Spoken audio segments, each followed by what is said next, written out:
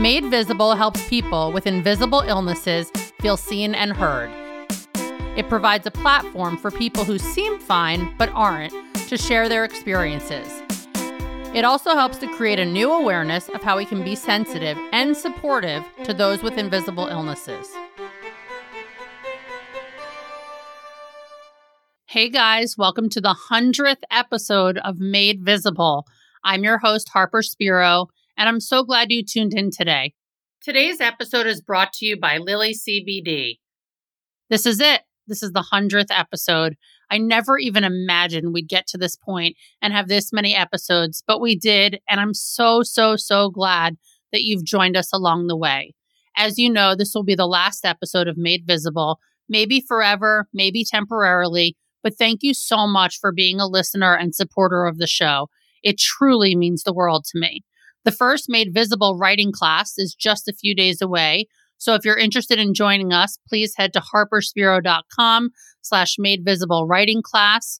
In this 6-week class, we'll use personal essay writing as a way to understand our experience with invisible illness and share those experiences with others.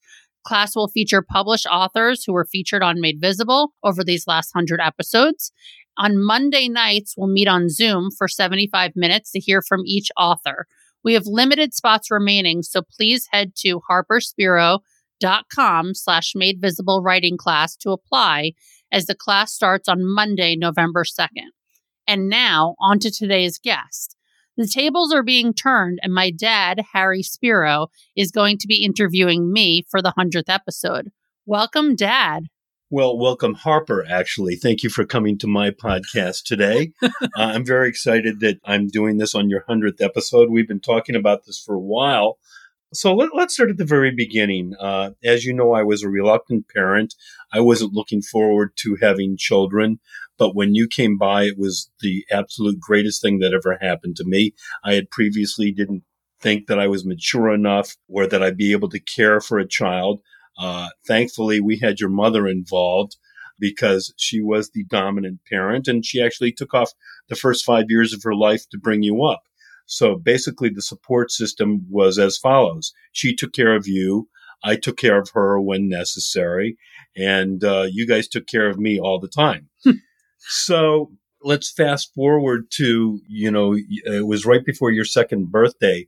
I'm in the middle of watching a very important football game. It's a playoff game with my beloved Cleveland Browns at that time, and they're playing the Jets.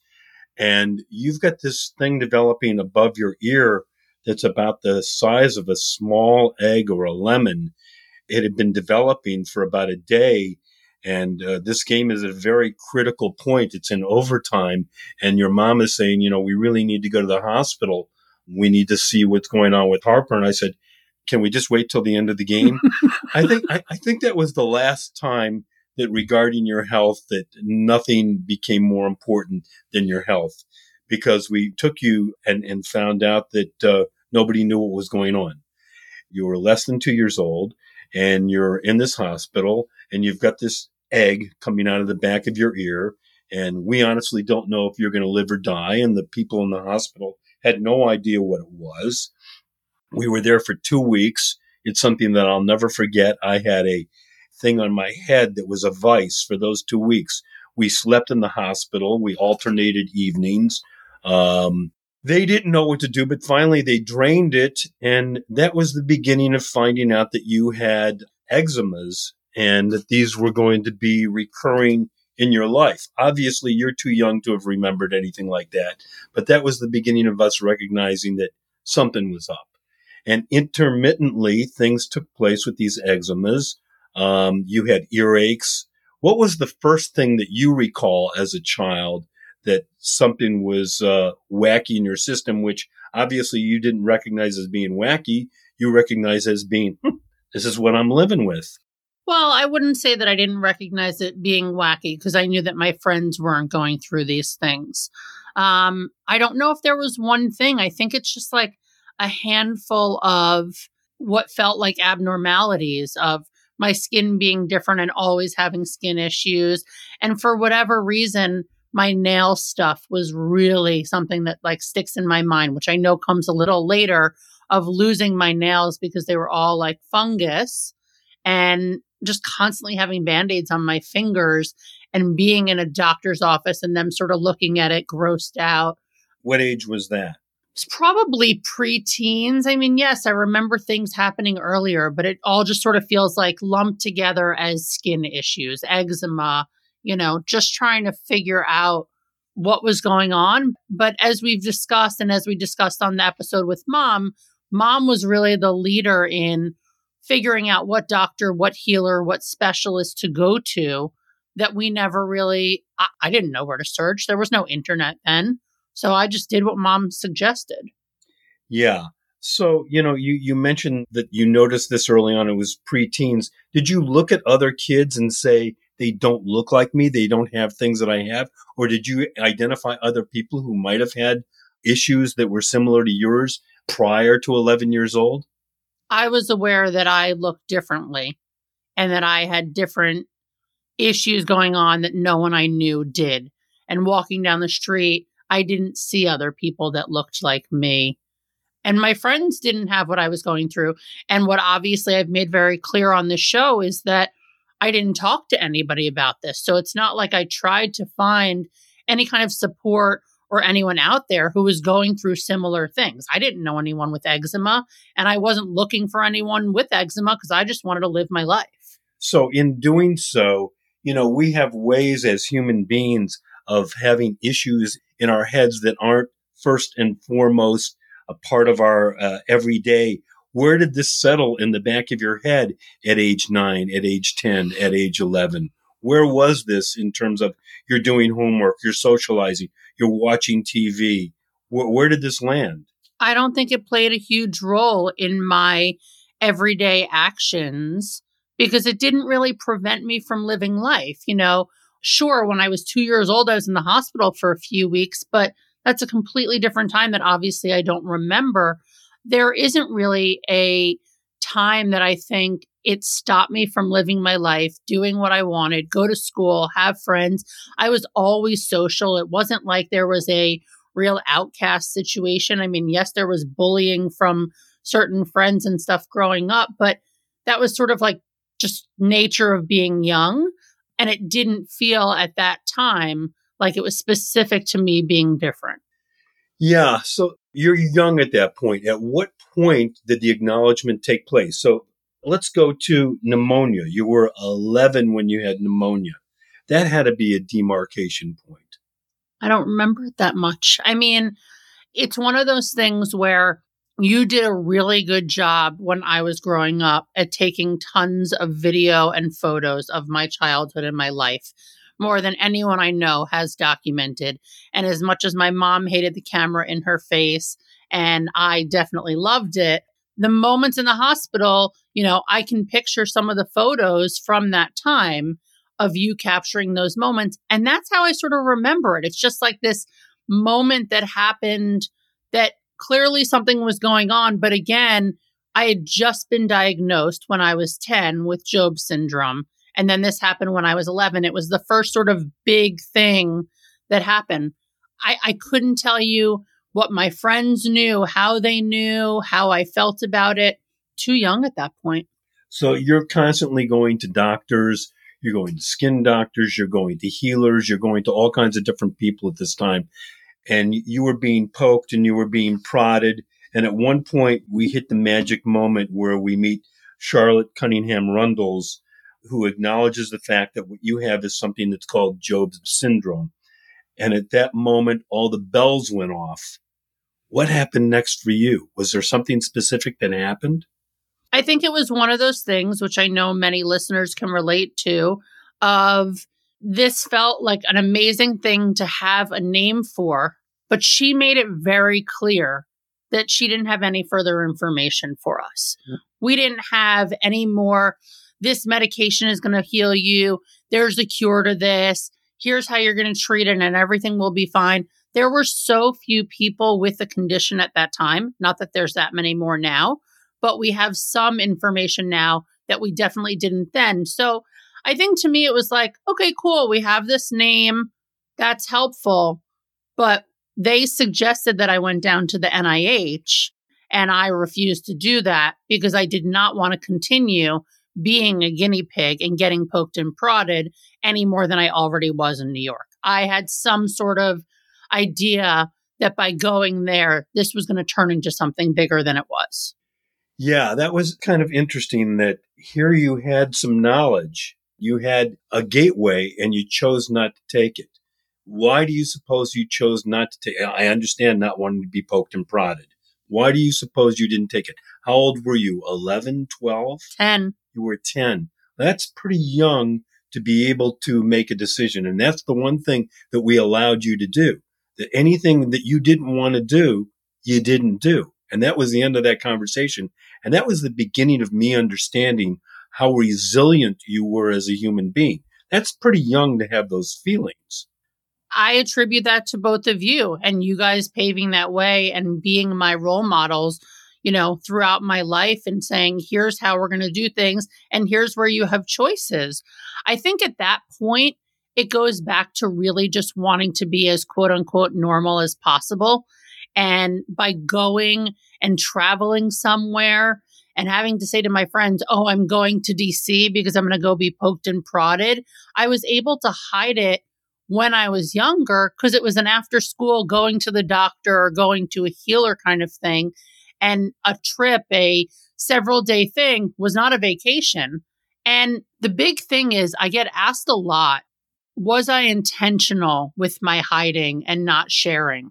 And I think it just became so normal to me to just, pretend that it didn't exist. I didn't say, okay, I'm going to tell so-and-so that this is what's going on, but it's a lie. I don't think I lied. I think I just chose not to disclose information because a lot of it was skin related. Although physically it was uncomfortable and I didn't like how I looked, it didn't get in the way. So unless it got in the way and stopped me from doing anything, I said, let's just keep moving forward. And when eczema or rashes or ear infections or whatever it was came up, I dealt with it and basically put a Band-Aid on it, emotionally and physically. Wow. So how did that affect your socialization, particularly with boys in high school and college? It didn't exist.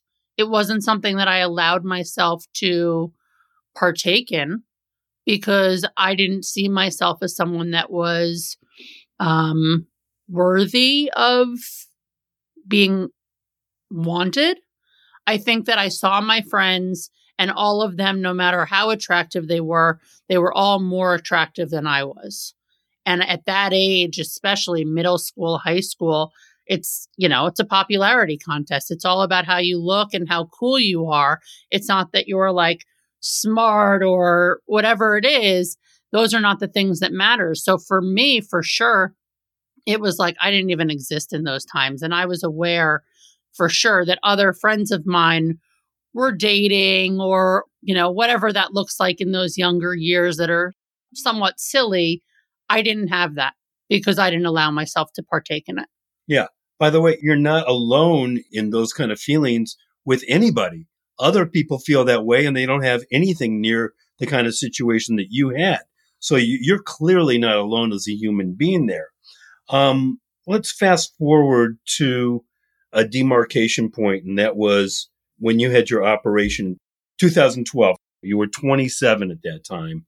Why don't you take us up to the steps before that took place? So in 2011, in October, I started a new job that was super high stress and I was working crazy hours and I would walk 2 city blocks. And after 2 blocks, something was going on with my lungs. I felt like I was going to collapse. I was going to fall and I needed to either pause and stand on the street or sit on a bench or jump in a taxi.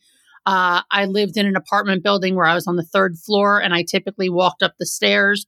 When I got up to the 3rd floor, I collapsed on my couch. And this went on for months. I went to my general practitioner who told me that she believed that I had bronchitis or pneumonia, or maybe both. She gave me a bunch of drugs and inhalers and none of them worked. And that lasted for about 3 months until absolutely nothing changed and I couldn't breathe normally. And it was clear something else was going on.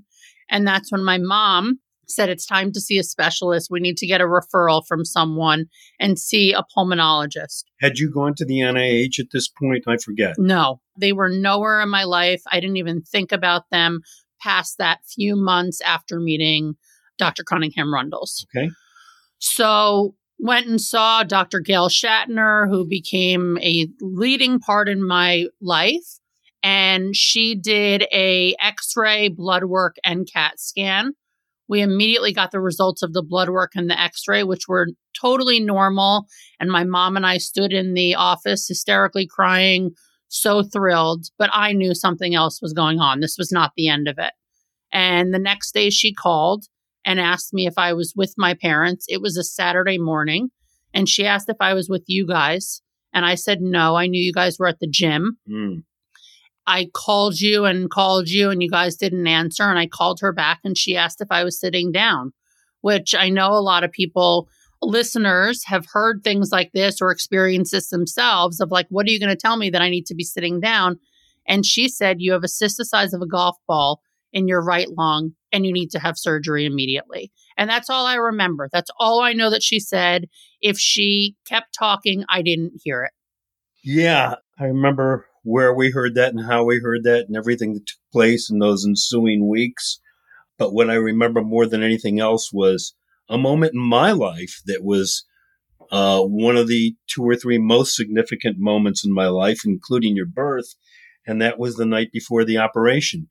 Do you remember what happened that night? My memory was I came over to your apartment because I decided I was going to sleep at your apartment instead of my apartment because it was closer to the hospital and I was a mess and wanted your support.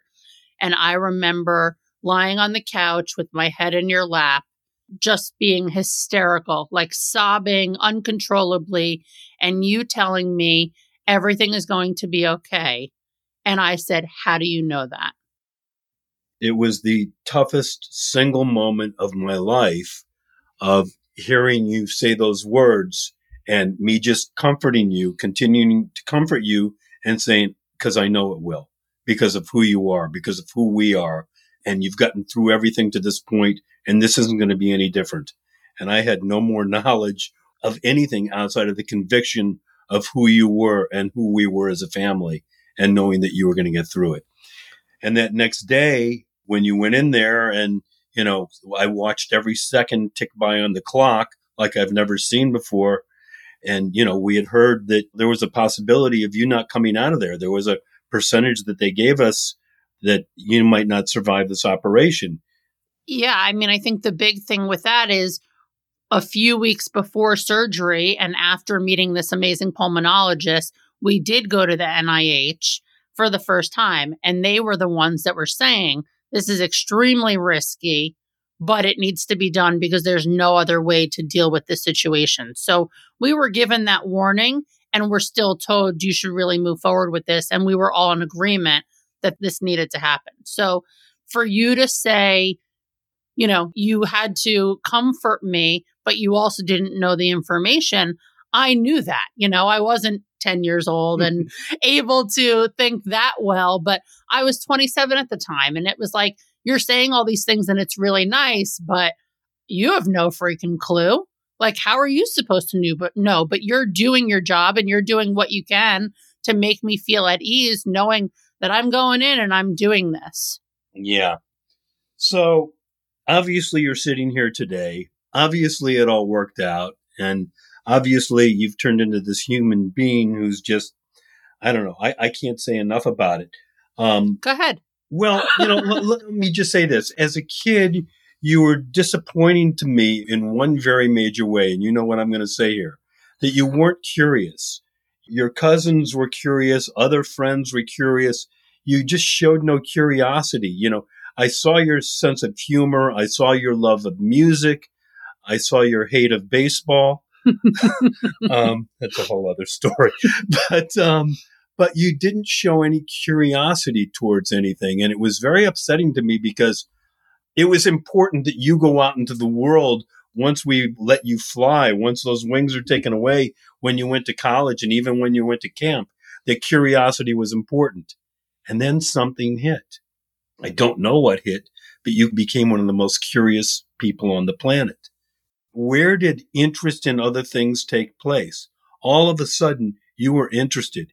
You developed a drive. Possibly when you were in college. And at one point, you realized that you wanted to become an entrepreneur. And you went through, 8, 9 jobs in 10 years, finding out exactly what you didn't want to do, while the entire way you said, I want to run my own business. I want to do my own business. Support for this podcast and the following message comes from Lily CBD. Lily CBD is organically grown and an everyday essential to help you feel alive. Russell Marcus was a guest on episode 51 of the show and spoke about the value that CBD had on his mom's health while managing chronic pain. Over the last year, I've been regularly using Lily CBD at night, shortly before I go to bed to calm my nerves, and I see that it really helps relax me. I even love the taste. Head to lilycbd.com and use code MADEVISIBLE, one word, at checkout for 15% off. That's lilycbd.com, code MADEVISIBLE, one word, at checkout for 15% off. Now, back to the show. Your extracurricular thing in high school was what? What did we call that thing? I started the community service club. Community service. So that was the beginning of something for you. That was after 9/11. So I think that is a crucial time that, we were so close to 9/11 living downtown. And it really hit me and hit us as a family and us as a city and us as a nation that it made me recognize, I've got to play some role here. And so I, along with a teacher of mine, started a community service club, knowing that we had to do 60 hours of community service, but people weren't interested in it. It was like I have to do it thing. And I enjoyed doing it and seeing the way that people interacted and the way that you could help people and be of service. And I decided, let's come up with ways that we were able to support other people and make it fun and do it together, as opposed to, oh my God, I have to show up at 8 a.m. to this walk in Central Park for MS. That's not fun. So that was an easy thing not to do. And that was, for me, a very major point in your life of choosing to do that because nobody else at the school had done that. Well, and I think a big part of that was recognizing, obviously, that I had an interest in helping people. That was a huge thing that I learned and identified. And the other thing was I wasn't such a great student and needed some things to get me into college and go to a college that I was excited by. I thank you for bringing that up because I didn't want to say it. If you follow me on Instagram, you saw my report cards from a few months ago, and my parents are less than proud of that one. Yeah, I think they were hidden from us, by the way. But I think that was a huge thing of identifying things that I could do, I could enjoy that would help me with my, college applications. I also was a secretary of student council and I played volleyball, but that was pretty meaningless. Were you voted on to become secretary? I was. Okay, well, that's pretty good. Yeah. See, popularity contest. Yeah, so there was no shortage of friends and social life growing up. Well, you've never had a shortage of friends or social life. So I think another thing past 9/11 was going to college and meeting all these different people from different backgrounds. A lot of my closest friends were people from New Jersey and Boston and Connecticut and Long Island, but I just saw different ways of people living. And I think a big thing that came out of that was after college, not knowing what I wanted to do exactly in my life, except for being interested in the communications field because you were in advertising. And there was something compelling about that the PR world was interesting. And I started taking on these different jobs in PR and marketing and events. And, as you said, going through 8 jobs in 10 years and always looking for something bigger, better product, better team, something more meaningful, and not really being fulfilled in whatever it was and wanting to explore something else. I think the entrepreneur bug really came from you of seeing that you could, do things yourself. I definitely recognized certain bosses that I liked and didn't like and respected or didn't respect, but there was something of, I don't really want to report to anyone and I want to do things my way. And I'm going to figure out what that looks like, whatever the business is. And as you know, there was a large period of time that I wanted to be an entrepreneur, but it's not like I was sitting on a business and waiting for someone to hand me money to do it. I just didn't have the full fleshed out idea of what that business was. And I think that, after college, when my cousin Corey went on Birthright and went to Israel, he returned and said to me, "You got to go on this trip." And I was like, "Why would I go on this trip?" And he acknowledged, "It's a free trip to Israel. What else are you doing? You just graduated college." And I went, and it totally changed my life of obviously falling in love with Israel in general, but recognizing the value of travel and seeing other people's lives and other ways of living. Interesting. So let's move on to the IDF. So that's another major moment in your life where you took the reins there. Explain what the IDF is and what you did there. So we had John Boyle on the show, episode 81, who is the executive director of the Immune Deficiency Foundation. And that connection really started. Mom got something in the mail, a flyer in the mail, that to this day, she says it just showed up. She didn't sign up for it. She doesn't remember signing up for it. But it was a flyer for their conference in Baltimore, Maryland. And she and I went to their conference. And it was the first time post-surgery I had come out to my friends and told them that I had Job syndrome, that I had had the surgery, obviously, because that recovery process was pretty intense.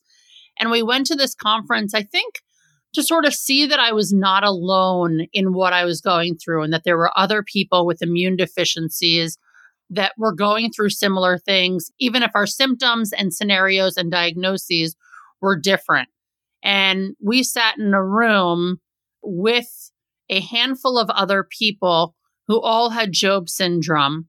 And my doctor from the NIH, Dr. Alexandra Freeman, who has also been on the show twice, put together a PowerPoint presentation on Job syndrome for me and the rest of the people in the room. And it was fascinating to be in a room with other people with my condition and hearing from this doctor that like all these ailments that I had, so did all these other people. And this was the normal thing to be dealing with Job's. So attending that was pretty interesting. Let's just talk about that for a second. Attending that was pretty interesting. And yet, how many of those people did you keep in touch with right after that took place? 0. And these are people who had the same or as close to a situation as you did, and you chose not to talk to these people. Why? I think it goes back to just trying to live a quote unquote normal life and not wanting to be associated with the identity as someone with a chronic illness. I wanted to live my life and I didn't want my title to be Harper Spiro, whatever my job was at that point, let's say in marketing. And also I'm someone with a chronic illness. I just didn't identify with it. Yet you've moved on in life and have done 99 episodes of a podcast where you're dealing with people with invisible illnesses. And here you are in a room with all these people who are as close to having the same illness as you. Look at yourself as going to a concert to see Alanis Morissette. For the first time, you get to choose a concert that you wanted to go to, and you had chosen Alanis Morissette, and we're there, and everybody there is an Alanis Morissette fan. Everybody's as crazy as you are. You would have loved to have talked to those people, and yet here you are at this conference. I'm wondering what's going on there. I think that if it was me, and it's somebody that has the same situation that I'm in, that I would want to have some conversations. I think the fear set in, and I remember the Immune Deficiency Foundation had this like buddy system that they connected me to this one girl prior to the conference saying she has Job. Are you cool with her reaching out to you? And she reached out to me, and I can picture receiving these emails from her. She was so confident, and it was so much a part of her identity being someone with Job syndrome. And it felt like an attack to me. Wow. And I received this email of her being like, here are all my symptoms. Here's what I'm dealing with. This is what my life looks like. And it felt like, looking back, she was owning it and it was a huge part of her life. I was not. And I was intimidated by it. and basically told her after she wrote me several times, please stop contacting me because I felt like she was in a different category that I didn't want to be in. This was her life. This is why I asked you earlier when you acknowledged that you had this situation that was taking place 24/7 for you, where it landed in your everyday life. And you're basically saying that you pushed it back at age 10, 11, 12, 13, 14, up to age 27. And here's a person that you're face to face with who this is what she does. This is it. She's not reading. She's not watching television. She's not socializing. She's busy being sick 24/7. And I refused to be that way. So I saw her identity as exclusively a sick person because that's how she presented herself. She didn't say, I'm in school and studying this, or I have this great job, or I'm in a relationship. She led and only spoke about her health. And while that was the thing that we had in common, I wasn't interested. So I flat out said to her something along the lines of, I don't feel comfortable talking about this anymore. Please give me some space. I'll be in touch if I see there's a good fit. She ended up becoming maybe at that time it existed, I'm not sure. She started a Facebook group for people with Job syndrome. And she's sort of like the leader of the patients, as far as I know, that if I ever have a question that I don't want to just ask my doctor and want to hear from other people with the condition, I can go into that Facebook group and see what's going on. But I have remained sort of in my own little bubble of not in regular contact with these people.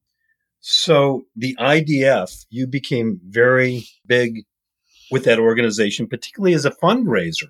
You want to talk about that a little bit? Sure. So after attending the conference and seeing how many people were there with so many different conditions, they had done several walks in different states, but never did New York.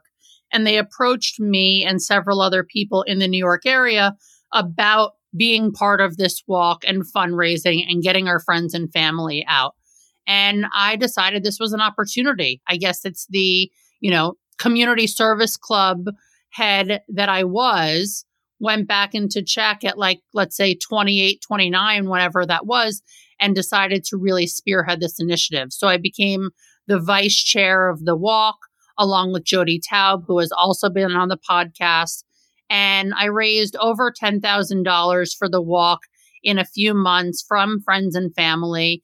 And it was the first time that I ever was really widely public about my health and talking about my health. Yes, all of my friends and your friends knew that I had had surgery and all that whole situation, but we hadn't really disclosed that much information about what I had gone through all of my life. And again, while I didn't say, don't tell anybody, I know that you didn't go telling everyone what was going on with my health for those first 27 years, especially in the younger years. So the IDF, we did this walk and I spoke at an event about my experience and the meaning of the IDF.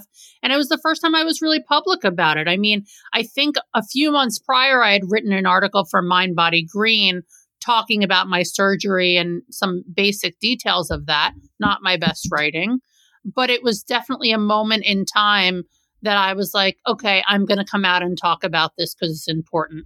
Yeah. So let's fast forward to something that happened more recently, and that was the Mayo Clinic. We went with you, Mom and I, to Rochester, Minnesota, booked a couple hotel rooms. Our intention was to be there for as long as 5 days because you were going to allow them to do whatever they needed to do to you to find out whatever they could find out. We went up there. We had very nice accommodations, and we went to see this doctor who was one of the preeminent folks on the planet and sat in a room with him for about 3 hours. You had done an enormous amount of homework. You had reams and reams of paper with your records from the beginning of birth. And we came out of there with some very good feelings. Do you remember what was going on there? So it was a year ago this week. Yeah. And we were going there because it was clear that the treatment that I was doing for my lung issues was not really cutting it. And we thought it was helpful to get a second opinion. And I'll say, I thought it was really important to get a second opinion, where I love my doctor at the NIH and I love my doctor at NYU, but it felt like a good time 7 years post-surgery to just sort of see, is there anyone else out there that's important to talk to that may have a new take on what I'm going through? And as you said, this guy gave us a tremendous amount of time. Again, we were told to plan to be there for 5 days. And after 3 hours, he made it really clear that I had two of the best doctors and medical teams on the planet taking care of my case, and that he really validated and confirmed that I was doing everything I could. So it was a mixture of emotions. I think on one hand, it was, wow, this guy is really confirming I have the greatest doctors in the world, which I felt, but wanted to confirm and see if someone else had more information. That was very reassuring. At the same time, we traveled all this way to go to this appointment thinking I was going to be poked and prodded the whole time, only to find out that he doesn't really have anything more to say. So there was a disappointing aspect of it, of feeling like, how does no one else have any more information? How is everything that we have all that there is? Is there someone beyond the NIH or Mayo Clinic that has more information, or is this really it?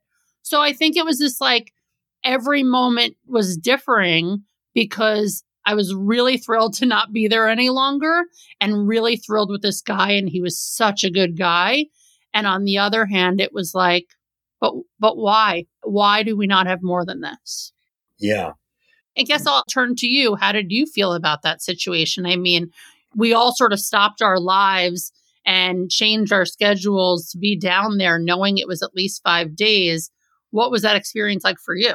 Well, I'll tell you something else about that experience in a minute. But for me, it was just about the fact that we knew that we were doing the right thing. We're so fortunate to live in New York City and be so close to DC, or shall I say Bethesda, in order to go to the NIH. It's driving distance.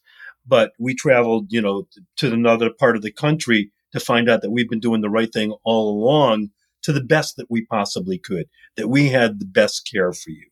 But the other thing that happened that night when we came out of there was we were going to stay over in that hotel for another day and then fly out of Minnesota the next morning.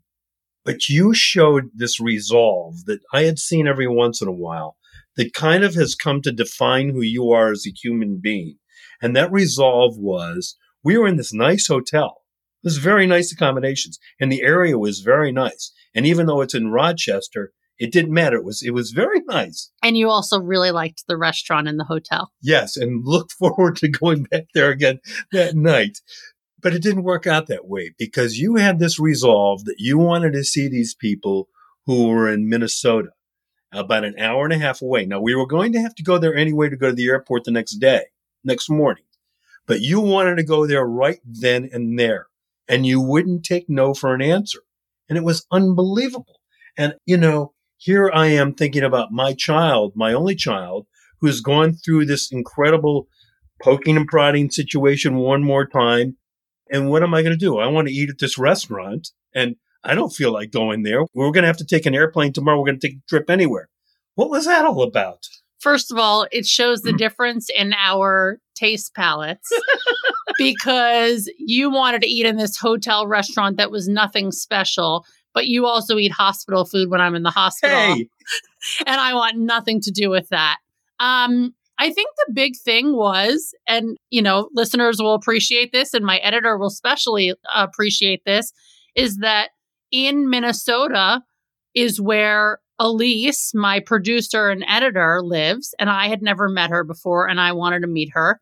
And my previous guest, episode 58, Beth Schrock, was also living there, and I wanted to meet both of them. You and memorized all these episodes? So I wanted out of Rochester. It was like Rochester equaled Mayo Clinic equaled a place I didn't need to be any longer. So there was no reason to stay there, in my opinion. And I had people I wanted to see not so far away, to your point, not really inconvenient because we needed to go there anyway. And it was a city, Minneapolis, that I'd never been to. So why not get in a few hours of exploring this new city? I don't know. I mean, looking back, given that it's only a year ago, it just feels like it's totally how I navigate life. It is totally how you navigate life. I mean, it's the same as, I asked the question, how did writing become a thing for you? It was something that I didn't think you were particularly good at. It was something that I'll take a step further. You weren't particularly good at. At one point, you thought that you actually had it nailed and you didn't. And I would constantly say to you, can I proofread your stuff? Because it really isn't that good. It needs to be redlined like crazy. And yet you were resilient and you thought this was something that you could do. What made you believe that you could do that? And by the way, you did it. Thank you. I'd say that I had determination, and I think that's a huge part of who I am. When I think about the career stuff and not being happy in jobs and wanting to make a move, I look at so many of my friends who have been miserable in jobs and just sort of suck it up and keep doing it for years and years and years and complain. When I'm not happy or something's not working for me, I'm determined. And in this situation, 5 years ago, I randomly came across a writing class at the New School, and it wasn't that expensive. And I decided to sign up. And that was really my entry into making this a huge part of my life and focusing on it. I know that writing classes in high school and in college, creative writing classes, were some of my favorite classes, but I never really took it seriously. And this one class at the New School with Nancy Kelton, where I learned writing from personal experience, just sort of opened that door to me of, this is something that I want to do. I enjoy doing. It's a huge part of how I process my emotions. And while I can be well-spoken, I think that putting things on paper has always been a really helpful tool for me. And I think it's a huge part in processing my health and the things that I navigate and just being able to get it all on paper, no matter what comes of it. Got it. And I must tell you, it's such an honor, and I'm not a big Facebook person, when you publish an article to put it up on Facebook and let the world know how proud I am of this daughter who once upon a time I thought, was not a very good writer. Not I thought. She wasn't a very good writer. So kudos to you for that one. Thanks for the support. Yeah. Why is so much of your stuff about women? And why do you interview so many women and not as many men? I mean, I don't have to go back and count the amount of men on your podcast, but I'm going to guess that it's probably less than 10. What's going on there? These aren't women's issues that you're talking about. They're issues that belong to everybody. And yet, I'm going to use the number, 90% of the people that you're talking to and all of your groups and everything that you're involved with is women, women, women. What's the deal? I think that men are less forthcoming about talking about their health stuff. Whether they are choosing to hide it or not, they're not as forthcoming with, number one, talking about their health story. And I think that there's less communities out there for men in general. I think that the wellness world is starting to have more men as leaders, whether it's meditation teachers or whatever it may be. But I think that there's more women in these kinds of roles, and they're who I spend more of my time with. Not even, I don't want to say not even intentionally, but a lot of the guests on the podcast are friends of mine or friends of friends or people who have submitted their information asking to be on the podcast. And very few of those people have been men. And while I would like to have had a lot more men on the show, I didn't even know where to find them. So, I'm in certain Facebook groups and connect with other people, but yes, majority of them are women. And I was always looking for more men to talk about their health. And if I saw something on Instagram or somewhere, I definitely approach people, but it was sort of hard to find those people who were forthcoming about it. Interesting. So let's go to the present. We've been living together for 7 months. We hadn't been together living for 12 months of the year since you were in high school. Let me just say a few things. First of all, when you went to camp at one point, that was the first time that we were away from you. Your mom and I were away from you. And I wasn't happy about this idea. I did not want you to be out of the house. And yet I remember that first weekend that you were gone, me and your mom being downtown on the Lower East Side, holding hands and looking up at the sun. I'm saying to her, this is pretty good. I like this. And then when you went to college And when you came back for the summers, it wasn't great for me because, we were living in an apartment and I had already gotten used to life without you. And even though I loved you more than anybody in the world outside of your mom, it wasn't particularly great for me. It worked out. It was fine. But here we are living together in this house, this big house now for 7 months. And I know you've heard me say this. It's been one of the greatest times of my life. I mean, people are out there dying. People are sick. It's one of the most unfortunate things ever to happen in the existence of this planet. And yet I had and am having one of the best times of my life. I mean, we're out there. We're able to socialize distantly with our friends. We've done the right thing. We've managed. But because I personally have been able to be outside during this period, it's been amazing for me watching the seasons change, having great weather. At the same time, the best thing that happens to me every day is when your door opens and you shout out, "Good morning." And it happens every day.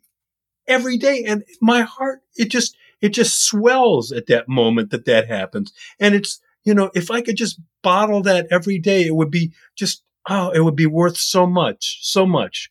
But I ask of you, what has it been like for you for this period? Wow, you got me emotional on that one. I didn't know. I think it's been a mix of emotions. I mean, I think the big thing is obviously we have such a good relationship, you and me and mom, the three of us together. We enjoy spending time together. I know so many people. I have so many friends who can't spend a large chunk of time with their friends, don't go on family vacations, don't look forward to, long periods of time with their family. And so for me, it's like, I know I choose in regular life, pre-COVID, to spend a lot of time with both of you. Let's put a pause there on the fact that we, as a family, go on at least 2 vacations a year for the last 10, 12, maybe longer years where we go to festivals. We'll go to Newport and we'll go to New Orleans. And it's something that I know you look forward to. I don't look forward to it until the day that we get on the airplane, but that's my own thing. So can you get into it a little bit more? I mean, first of all, the difference between you and me out here is you are working all the time.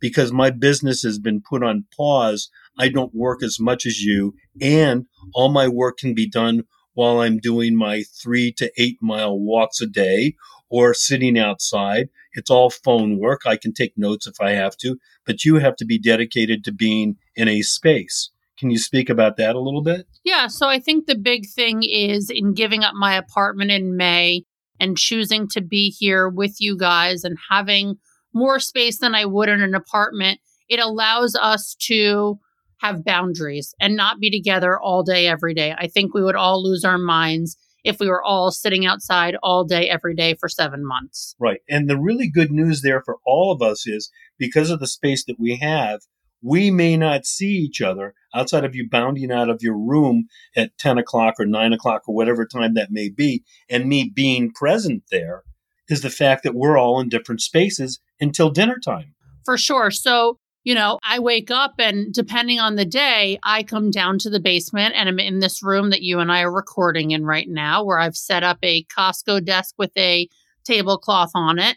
And I sit and have client sessions and record the podcast and do work and write and do my writing class. All of these things take place here. And while there are times where I'm not interacting with other people for my business, I do come upstairs and spend time outside and sit outside, go for long walks like you do. And I think, to your initial question, I think it's been a mixture of things. It's been a nice, somewhat pause, a time to reflect on where I'm at and what I'm doing and what I enjoy. And obviously that came to choosing to put a pause or stop to the podcast as a whole. But then there's, a lot of challenges that come with it of having to leave Israel as abruptly as I did to come home because it felt like the smart and safer thing to do. I'm 35 and living with my parents. And while I enjoy spending time with you guys, it's still like an interruption in my life, as we've talked about. And at the same time, it's really amazing to be able to, at this age, as an adult, spend this much time with both of you and have almost every dinner each night together. and do things together in a way that we probably wouldn't be doing in pre-COVID life or post-COVID life as frequently as we have. Yeah, it's, I can imagine how tough it could and should be. And yet I believe that you've managed with it so admirably. I mean, you don't have moods. And I don't know, I would say that I do go through mood swings, but they sort of last for a brief amount of time. You're a very positive, happy person and don't let things really get to you, and you don't dwell on things as much as I do. That's always been the case. And so I think there have been days that are more challenging than others, weeks that are more challenging than others. But as a whole, I think that we've done a good job as a family navigating this time, knowing the amount of uncertainty and who knows when this is going to end and what the future, holds. Yeah, I think we're, in a good spot here. We've grown as a family through this. And I think that a lot has to be said for what you do on this podcast and the good that you bring to your constituents out there. And the fact that you have become, over the course of all these years, such a great communicator. So I personally want to thank you for continuing this through 99 episodes and now 100th episode, because it's easy to stop at any point. Nobody's telling you what to do. This has to be done. So it's a tremendous, tremendous accomplishment to me that you've done 100 episodes.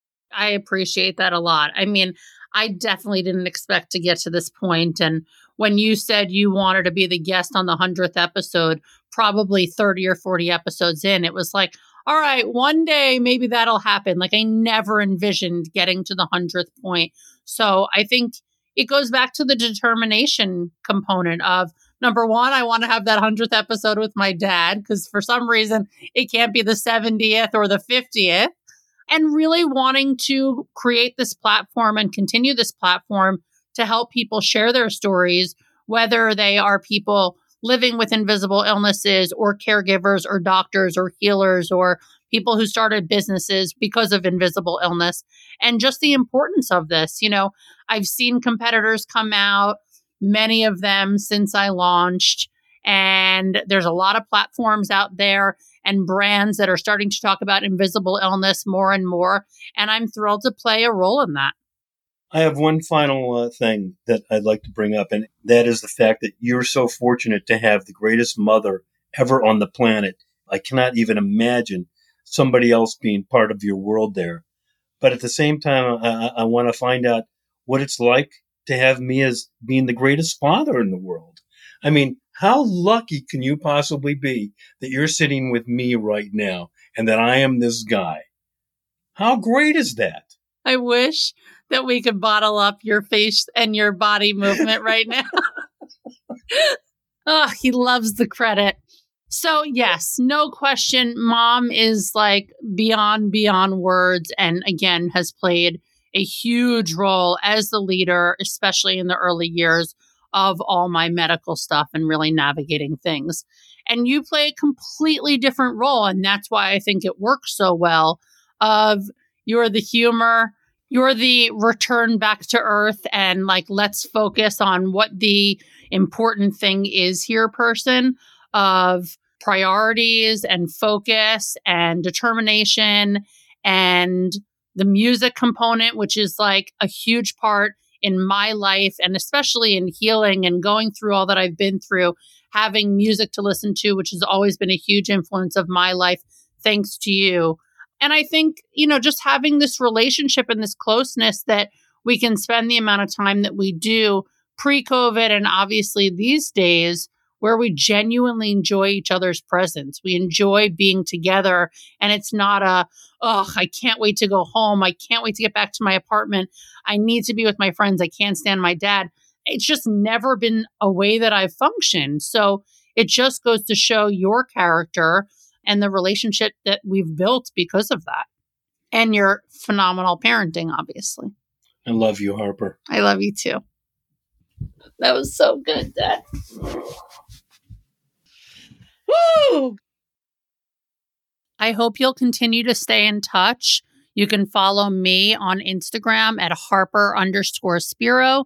You can email us at hello@madevisiblepodcast.com. You can subscribe to our newsletter on madevisiblepodcast.com and really stay in touch and continue listening to old episodes that you may have missed and share it with friends. But definitely stay in touch through social media and through email, just in case, other things get announced and we're excited to share them with you. So thank you again for sticking with us this whole time. Thanks for tuning in to Made Visible. We hope you learned about something new today. If you enjoyed this episode, please take a few minutes to subscribe, rate, and review the podcast on iTunes. We can't do any of this without your support. Visit madevisiblepodcast.com and follow Made Visible Podcast on Instagram.